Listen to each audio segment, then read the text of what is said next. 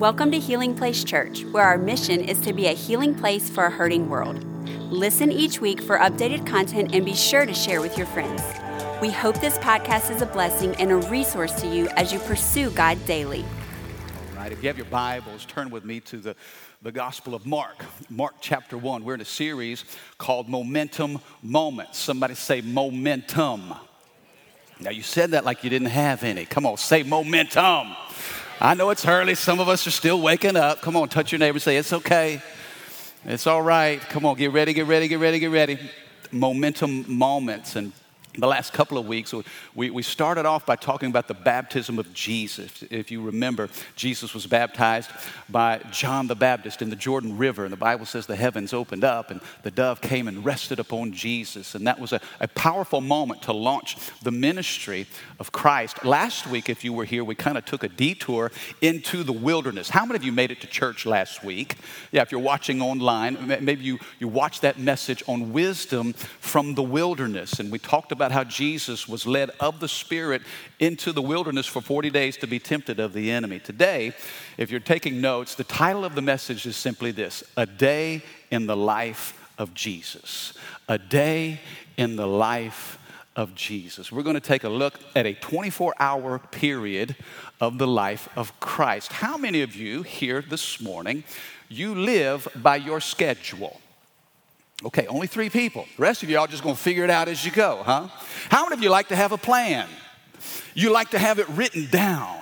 How many of you check your schedule of the next day as you go to bed at night so you can be prepared? Yes.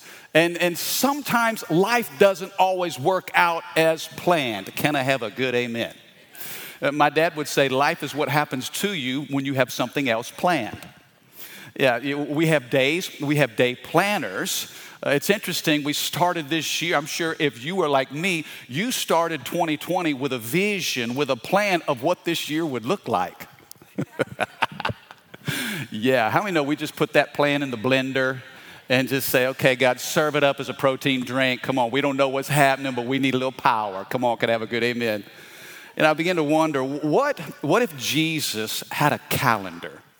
If Jesus kept a day planner, how would he fill his days? You know, the gospel gives us a little glimpse of the life and the activity of Christ. But how a person spends their time says a little something about what's important to them. I thought, you know, we got a little sample up here, a day in the life of Jesus. What would his calendar look like? Here it is. This is Saturday, Sunday. What would Jesus be doing? Maybe he's a guest speaker. 9 o'clock in the morning, he's going to go to the synagogue and he'll be the guest lecturer. How many of you would like to show up to church that day?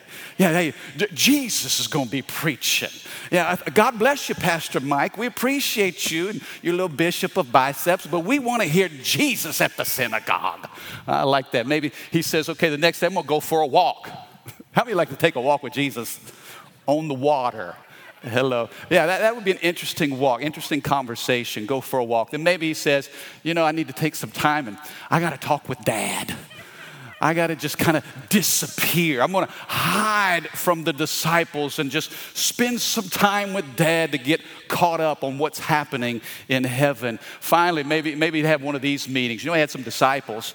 Maybe he's got to reschedule the budget meeting with Judas.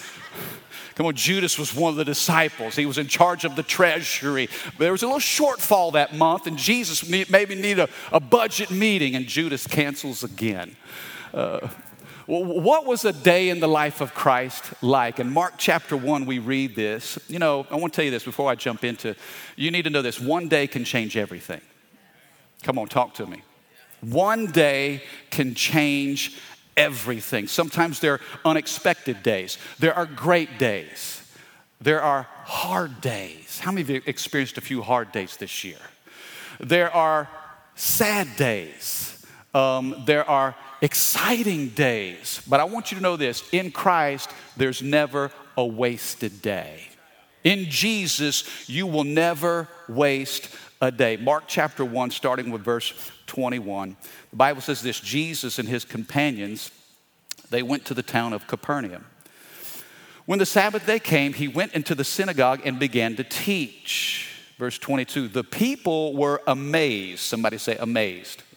They were amazed at his teaching, for he taught with real authority, quite unlike the teachers of religious law. Now, I want to give you three simple things as we track through the next 24 hours of Jesus' life. I want to talk to you about power. I want to talk to you about prayer. And then I want to talk to you about priorities. Okay, those three things. Somebody say power, say prayer, say priorities. We're going to see how Jesus navigated these things in a 24-hour period. The Bible says he shows up at the synagogue. This was customary for Jesus. I think there's a pattern that we see in the life of Christ. He was committed to the house of God. I want to say thank you for your commitment to church. I know these have been unexpected seasons and moments and, uncertain times, but whether you're watching online, whether you're at one of our campuses or whether you're here in the building, thank you for your consistency and your commitment to God's house. I think special things happen when we prioritize the house of God. Can I have a good amen? As was customary in Jesus' routine, he was the distinguished guest. He was the speaker in the synagogue this day. And the Bible says that those who gathered and listened to his message, they were amazed because he taught with real authority. He didn't just give head knowledge. I think the rabbis of that day, they quoted other rabbis as their source of authority. But Jesus had no need to quote another rabbi. How many of you know he was the Word of God in flesh? The Bible says in John chapter 1, verse 14, the Word became flesh and moved into the neighborhood. Come on, somebody. He didn't need to consult anybody. Is this okay what I'm saying? No. Because he was literally the Word of God incarnate. And here he is, he's teaching, he's preaching with a certain authority. The Bible says real authority. His words were different. Can I tell you this, church? Jesus' words were different, and our words need to be different as well. As followers of Christ, our words shouldn't be like everybody else's words. When Jesus opened up his mouth, people were amazed. There was authority, there was influence, there was power, there was something unique about what he said. We live in a culture where we obsess over everything we put into our mouth, but sometimes we pay very little attention to what comes out of our mouth. Come on, nod your head if you're with me. And this is a world filled with words. Everybody's got something to say and a microphone to say it. Man, we'll post it, we'll tweet it, we'll talk about it. And in all of the words that are spoken, I think it's important that we see how Jesus was effective in his speech. When he taught with real authority. The Bible says in Colossians 4, verse 6, let your speech be always with grace and seasoned with salt, that you may know how you ought to answer each one. Ooh, this is a good verse. How many of you, your kids, need to hear this verse? Now, how many of us need to hear this verse as well? Let your speech be always with grace and seasoned with salt. I thought about, I grew up in Missouri, in the Midwest. Great people in the Midwest. But the food, something's missing. And, I came to Louisiana and I began to sample some of the cuisine here in the South. How many of you know the best food in the world is right here in South Louisiana? Man, there's a flair, there's a flavor, there's a seasoning, there's a revelation I got called Tony Chachere's. Come on, somebody. Make that food come alive. I'm like, are you kidding me? I was 13 years old when we moved to Baton Rouge. I'm like, man, I haven't lived until right now.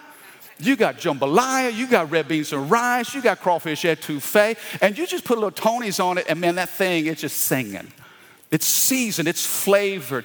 Salt is a flavoring agent, and I think it would do us well to pay attention to the example of Jesus. When he spoke, his words were seasoned. They were flavored. There was something unique. I want you to know this. Your words create atmosphere. You need to think before you speak. Can I have a better amen? My mama used to say this. She'd say, son, you have 2 ears and 1 mouth. That means you need to listen twice as much as you speak. How many know Mama knew what she was talking about? Sometimes we fill the atmosphere with words and we're not even thinking. We're not measuring what we say. But the Bible tells us that when Jesus taught, when he opened his mouth, something special happened. He taught with real authority. Somebody say real authority. You see, I believe the integrity of his life gave credibility to his words. I think Jesus didn't just talk the talk, but how many of you know he walked the walk? I love what Henry Kaiser said. He said, when your work speaks for itself, don't interrupt. Man, when you're living the life and the fruit of your life is saying what it needs to say, you don't even have to open your mouth. The Bible says Jesus taught with power, with authority. Look at what it says, verse 23. Suddenly, a man in the synagogue who was possessed by an evil spirit cried out. He says, why are you interfering with us, Jesus of Nazareth? Have you come to destroy us? I know who you are, the Holy One of God. Verse 25, but Jesus reprimanded him. Be quiet. Or in the Greek, it's shut your mouth. Come out of the man, he ordered. Verse 26, at that the evil spirit screamed and threw the man into a convulsion and then came out of him. Verse 27, amazement. There's that word amazement again. Amazement gripped the audience and they began to discuss what had happened. What sort of new teaching is this? They asked excitedly. It has such authority. It has such power. Even evil spirits obey his orders. Now, reading this again, we all say we want to be in church where Jesus teaches. But how many know this was a wild day at church? The devil showed up at church. How many know even the devil will go to church some days? Come on, talk to me. Devil shows up in church, and as Jesus is teaching, the devil manifests in this man, and Jesus has to take charge. I could just imagine at lunch after church that day. How many thinks it'd be an interesting conversation? What? I could just, in my mind, I'm playing this out. You saw that old boy in church begin to holler out? Man, he had them crazy eyes, man. I knew there was something wild about that guy. How many know sometimes people have crazy eyes? Say, something ain't right in there. Something ain't right. And Jesus spoke with power. Come on, somebody say power. He spoke with authority and he commanded the enemy spirit. He says, leave. I want you to shut your mouth and leave this man. Here's the good news. You need to know this, that Jesus has all the power and authority that you need to walk in victory in every area of your life. But please know this, you do not have to be intimidated by the spirits of darkness. You don't have to be afraid. Man, when you feel the enemy, when you see darkness all around you, I want you to know this, that the power inside of you is greater than the darkness around you. Come on, can somebody help me today? Are you catching this? Jesus now, he's setting the example. You say, well, Mike, that's Jesus, it's not me. Well, listen, if Jesus lives in you, then that same power that you see him walk in, that same authority that he demonstrates, guess what? It dwells inside of you. It's in you. How many of you said yes to Jesus? You said, Lord, forgive me my sins. Come into my heart. Guess what? That power dwells and operates inside of you. I've learned long ago that you can be pitiful or you can be powerful, but you can't be both. Come on, are you with me? How many of you just decided that in your life you want to walk in power? I don't need pity, I want power. And if I'm in Christ, I have all the power that I need to live in victory. Come on, can I have a better amen today? I think this is so important. A day in the life of Christ. Sometimes we give the enemy too much credit. Don't let him intimidate you. Don't let him create fear inside of you. Sometimes we look at our circumstances or we check in with our feelings and we're intimidated by what seems to be this powerful enemy. But I want you to know this, the devil is defeated. Newsflash, Jesus died on the cross, he was buried in a tomb, and 3 days later, he was raised from the dead. He stripped the enemy, broke the back of every bondage, stronghold, and darkness. You know what? The enemy has no real power over you. He'll try to intimidate you, but guess what? The Spirit of Almighty God dwells inside of you. Man, I'm not going to walk in fear of the unknown because I know that my life is held by somebody who holds my future in the palm of his hand. I don't know what this day holds, but I know who holds it. Come on, somebody. A day in the life of Jesus.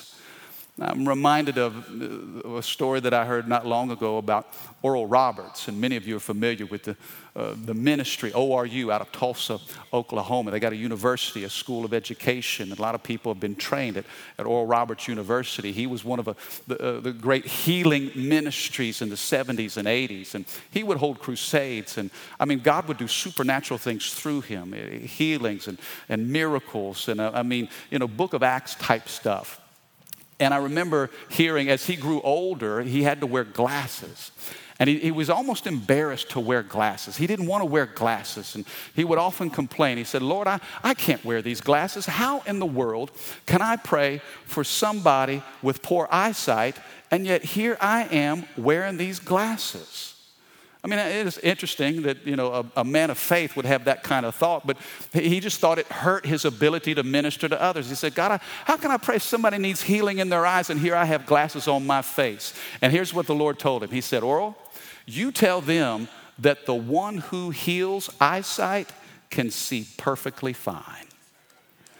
In other words, what was he telling him? Listen, you're not the one that's producing the miracle. It's not coming from you, it's coming through you. Guess what? It's Jesus in us. Are you with me? It's not me, it's not you, but we can walk in power and authority because of Jesus flowing through us. I love that. I love that. The Bible says in 1 John chapter 4, verse 4, you are of God, little children, and you have overcome them because he who is in you is greater. Somebody say greater.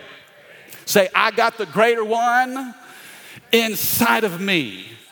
Listen, it's not me, but it's the greater one in me. He who is in you is greater than he that's in the world. What an interesting church service. Huge crowds. They were amazed by his teaching. He's casting out devils. What does he do next? Look at verse 32. That evening, after sunset. Now notice, the sun is going down. We started the day in church. Sun is going down.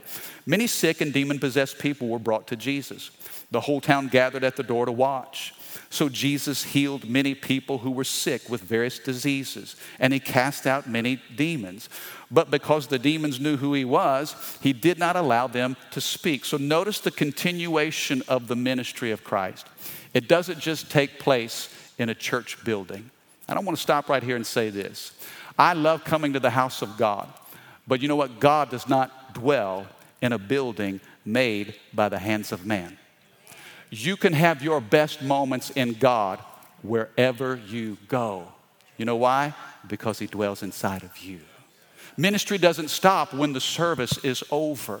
The power and the flow of God's Spirit goes with us. You see, he continues to heal the sick, and even demons are subject to his power and authority. Look at verse 35.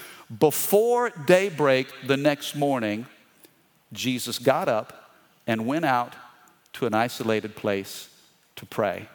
So notice in church, man, we experience God's power. But what did he do after that?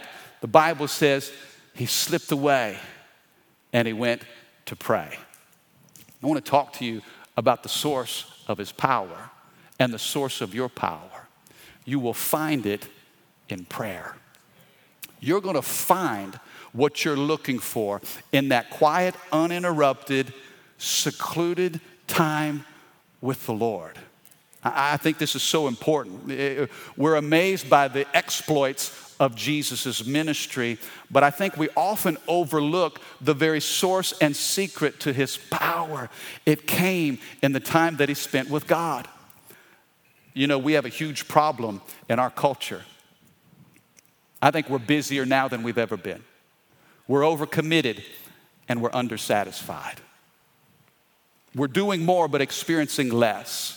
Our to-do list grows, but our heart begins to shrink. And if we're not careful, this will creep into our experience with God. And we'll be moving so fast. You know, there's kind of this analogy of speed and soul. I want you to think about that. In fact, I want you to write those two words down. Write down the word speed, and then write down the word soul. I want to talk to you how these work together and sometimes work against each other. I like to be on the move. I like when things are happening. We read about the life of Jesus, and it was snap, crackle, pop. Things were rolling, but then Jesus had to pump the brakes. And he said, you know what? I got to call a timeout, and I got to slow this thing down because I need time with the Father. Notice how this works. Sometimes our lives are busy and accelerated and speed. We have a certain arc to our life. We're going to the next level in our business, man. We're trying to raise kids, man. We've got schedules to keep, and we're moving things forward. And our life is on this trajectory, and we're moving so fast. And what we don't realize is that our spirits begin to diminish. How many of you know your need for speed will destroy your soul? And if you don't pump the brakes, here we see Jesus doing something, it seems small, it seems insignificant, but this is probably one of the most powerful moments. I think there's a huge lesson in this for all of us. If we want to walk in that power, then we have to spend time in prayer. You can't subtract prayer from this equation. When I was younger, when I was in elementary school, two of my favorite things, I think maybe first grade, of course, recess. I appreciated recess. How many of you excelled at recess? Oh, yeah. I love recess, man. At recess, we play hide and seek. And, man, I knew all the great hiding places. So, man, I was an expert at hide and seek. But on Fridays, my favorite part of the week was what was called show and tell. How many remember show and tell back in the day? Where you get to bring a toy or something from home, and you got to kind of show it off to the whole class, and you got to present, what it is. Hey, I want to show you this is my favorite, whatever it is. I want to tell you a little something about it. So show and tell was the big thing. I thought about that this week. Before we show and tell, we got to hide and seek. We live in an age where we got a lot of people who are showing and telling. Right? Come on, and I love social media, but man, we showing and we telling. And God's saying, man, why don't we do a little more hiding and seeking? If you want public power, it comes from a private prayer life. Are you with me? And look, this is important for us because God has a big assignment for us to walk in.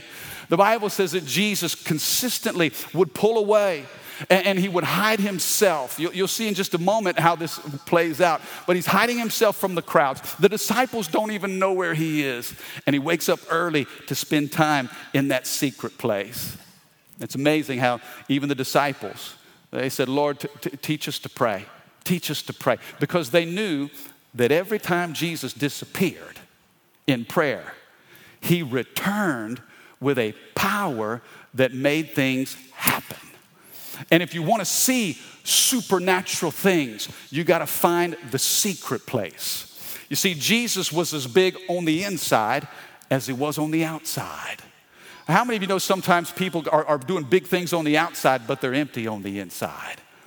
The secret to his power was in the secret place. Prayer for me, and I don't know what it looks like for you, but prayer for me keeps me on point because my tendency is to drift. It's just human nature is to drift. How many of you know it's easy for us to get off course? Prayer keeps us on point. Prayer keeps us on mission. Prayer helps me to remind myself that I'm not in control, but God is. Prayer keeps me on point, and it helps me stay on course. You know what else prayer does? It also increases my awareness of God, and it helps me to lean on him. When I pump the brakes, and maybe it's in just private worship, or maybe it's in just personal study of the Word, man, it increases my awareness of God. When you're more aware of the presence of God, the better you are as a parent, the better you are at your workplace, the more effective you are in your relationships. I mean, just an awareness of God. Prayer turns our focus from ourselves to a supernatural power. Are you catching this today? Only 2 of you are. Okay. Prayer keeps me on point because my tendency is to drift. Prayer increases my awareness of God, and it helps me to lean into Him. And finally, prayer, you know what it does? It softens my heart, and it strengthens my faith. Prayer keeps my heart soft. Listen, I don't want to get old and mean and bitter and critical. Come on, somebody. How many know that, man, life can be hard? And if I'm not spending it in prayer, my heart gets hardened to the circumstances around me. But prayer keeps my spirit soft, but it strengthens my faith. It reminds me, you know what? God's got this. God's got me. God's holding this church. Father, I thank you that my future is secure because it's in you. Lord, my past is redeemed, my present makes sense, and my future, it's in your hands. Can I have a good amen? Prayer, it keeps your heart soft, but your faith strong. Jesus would pull away and he would pray. Finally, look at what it says in verse 36. Later, Simon and the others went out to find him. When they found him, they said, hey, Jesus, everybody's looking for you. Where you been? Where you been hiding, man? I mean, things have been happening, healing and miracles and devils being cast out. Where have you been? But Jesus replied, we must go on to other towns as well, and I'll preach to them too, for that is why I came. Here's where I want to land this thing. Notice how the day starts in church and it's full of power. Notice in the early parts of the morning, he just pulls away and he prays. But finally, I want you to see this. Number 3, I want you to see the priorities of Jesus. The Bible says the disciples came to him and said, hey, people are looking for you. Come on, you got to get back. Look, a lot of things are happening. You're just getting started here. We could establish our headquarters right here in Capernaum. People love you here. Let's get back doing what we were doing. And Jesus said, no. You see, prayer will help you live by your priorities and not your pressures.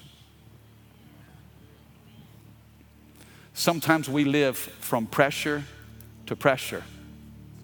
But through prayer, we realize, wait a second, what is my priority? What is my mission? What's my assignment? Some of you are living under so much pressure. And I'll tell you this, pressure comes from all different places, and it pulls you in all different directions. And when you live by pressure, your life is pulled into pieces.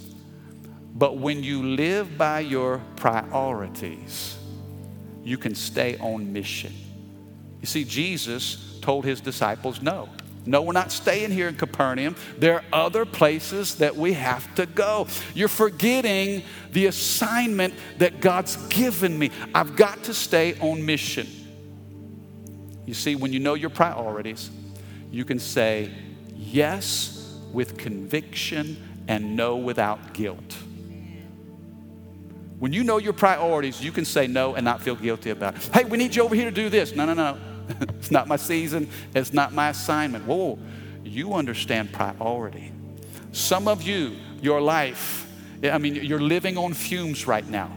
You're empty on the inside because you've chased one thing after another thing based on the pressures coming against you. And I feel like the word of the Lord to those of you that are in that season is simply this. Priorities. Know your priorities. You may have to defiantly disappoint some people in order to preserve the priority of your soul. Check your schedules.